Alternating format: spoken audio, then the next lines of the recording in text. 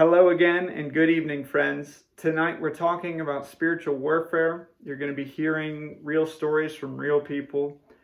But more importantly, we're going to be learning Bible principles and tools for when we do encounter demon-possessed people and other spiritual warfares. So will you pray with me and we'll get started. Father in heaven, Lord, we thank you for your strength, your faithfulness, your forgiveness, your love towards us.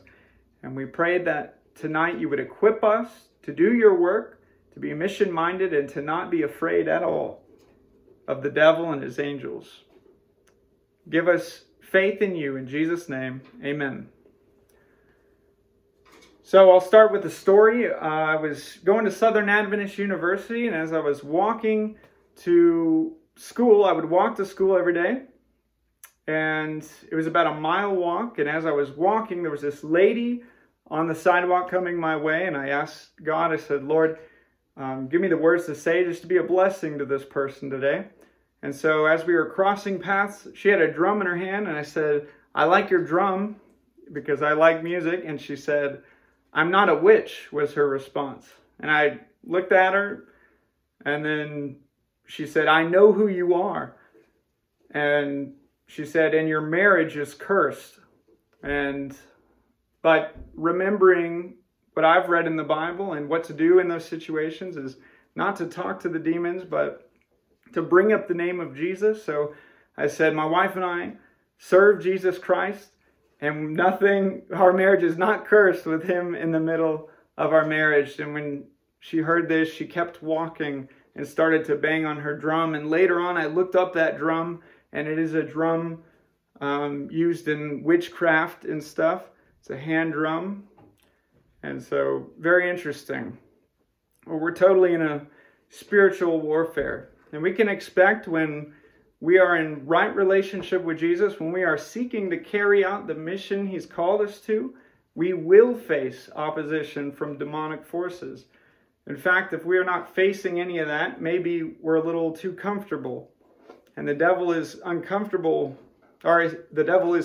with us being comfortable. So let's look at some tools to fight in this great controversy. If you have your Bibles, go to Ephesians chapter 6. Ephesians chapter 6, 10 through 18. Ephesians 6, 10 through 18.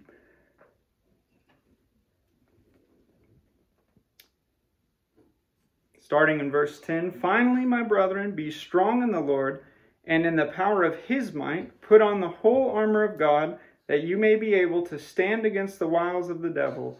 For we do not wrestle against flesh and blood, but against principalities, against powers, against the rulers of the darkness of this age, against spiritual hosts of wickedness in the heavenly places. Therefore, take up the whole armor of God, that you may be able to withstand in the evil day, and having done all to stand. Stand therefore, having girded your waist with truth, having put on the breastplate of righteousness, and having shod your feet with the preparation of the gospel of peace. Above all, taking the shield of faith, with which you will be able to quench all the fiery darts of the wicked one. And take the helmet of salvation and the sword of the Spirit, which is the word of God, praying always with all prayer and supplication in the Spirit, being watchful to this end with all perseverance and supplication for all the saints, and for me, that utterance may be given to me, that I may open my mouth boldly to make known the mystery of the gospel, for which I am an ambassador in chains, that in it I may speak boldly, as I ought to speak. Wow, so we see a bunch of armor here. We see armor, and then on top of the armor, we see two weapons of offense, really. And one of those is the sword of the Spirit, which the book of Hebrews tells us that is the word of God, is the sword of the Spirit, sharper than any two-edged sword. And the other weapon I see here is prayer, and praying always with all prayer and supplication in the Spirit, being watchful to this end with all perseverance and supplication for all the saints. So, and isn't that how Jesus responded to the devil's attacks? He did it with the same sword. We have the same sword that Jesus used. What a blessing. You know, I've been reading a certain book, and in that book that she talks about Satan's strategies to stop us. His number one strategy is to stop you from spending time with God, to prevent you from really connecting with Him. Because Satan is fine with you and I having a back burner devotional life, a rushed prayer here or there, or a verse of the day kind of devotional life. But Satan is absolutely terrified when you and I put time aside to genuinely seek the face of the Lord in prayer and basking in His Word. The author writes some of the distractions that can take our time away from God. She talks about too much of anything, even if it's good, is bad, whether it's exercise or sports or reading books or watching movies or video games, and all kinds of distractions. And even if some of those things are good, they can take away. So, you know, Jesus understands our human condition. We see this in the book of Hebrews chapter 4. It says, "For we do not have a high priest who cannot sympathize with our weaknesses, but was in all points tempted as we are, yet without sin. Let us therefore come boldly to the throne of grace, that we may obtain mercy and find grace to help in time of need." And you know, through life, Jesus became weary just like you and I. We become tired and anxious about things, but Jesus became weary. We see this in John 4, verse 6. "Now Jacob's well was there. Jesus, therefore, being wearied from his journey, sat thus by the well. It was about the 6th hour." So we see he was wearied from his journey. So how did Jesus press on when he was weary? How did he combat this weariness?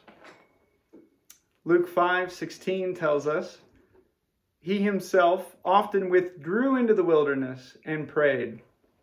And Luke 6:12 says, "Now it came to pass in those days that he went out to the mountain to pray and continued all night in prayer to God." Another one, Mark 1:35, "Now in the morning, having risen a long while before daylight, he went out and departed to a solitary place, and there he prayed."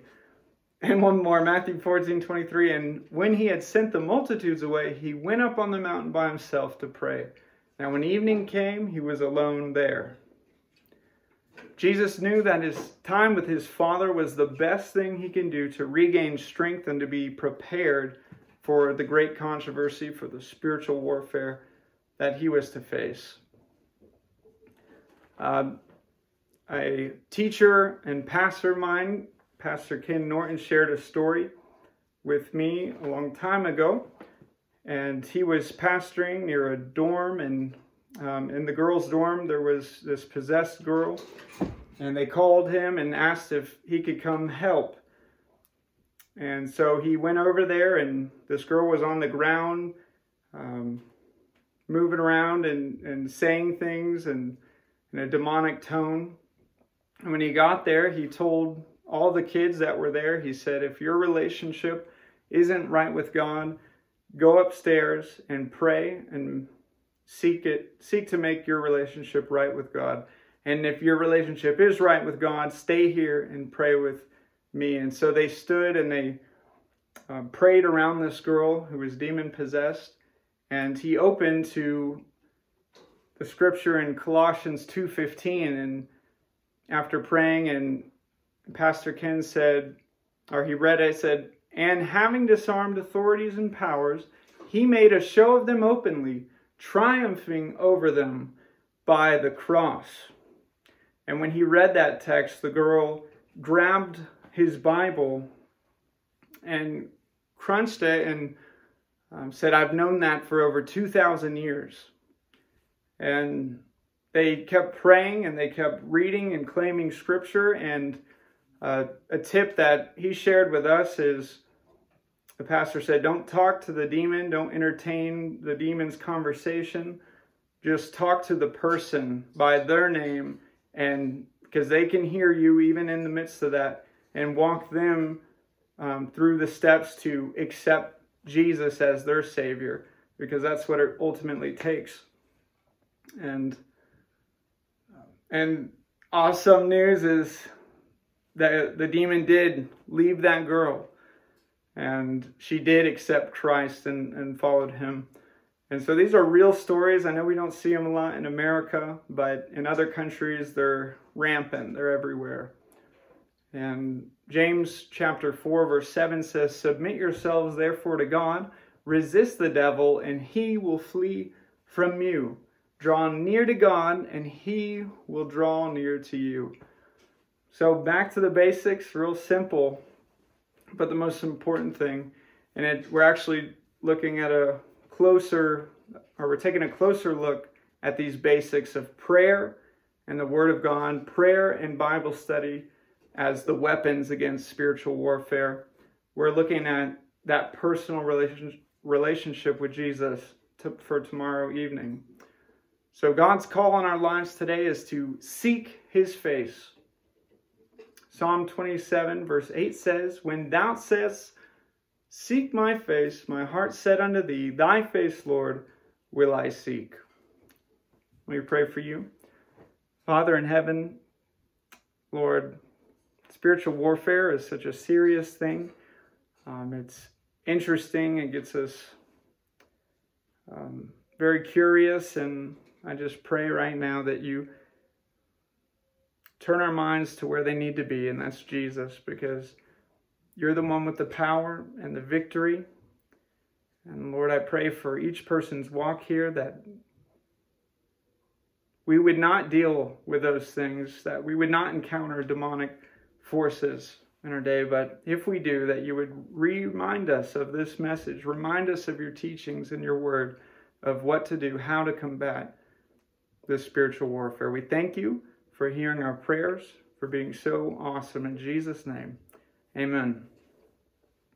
Tomorrow, as our final message, the safest place to be is the title of it, and we will see you tomorrow evening.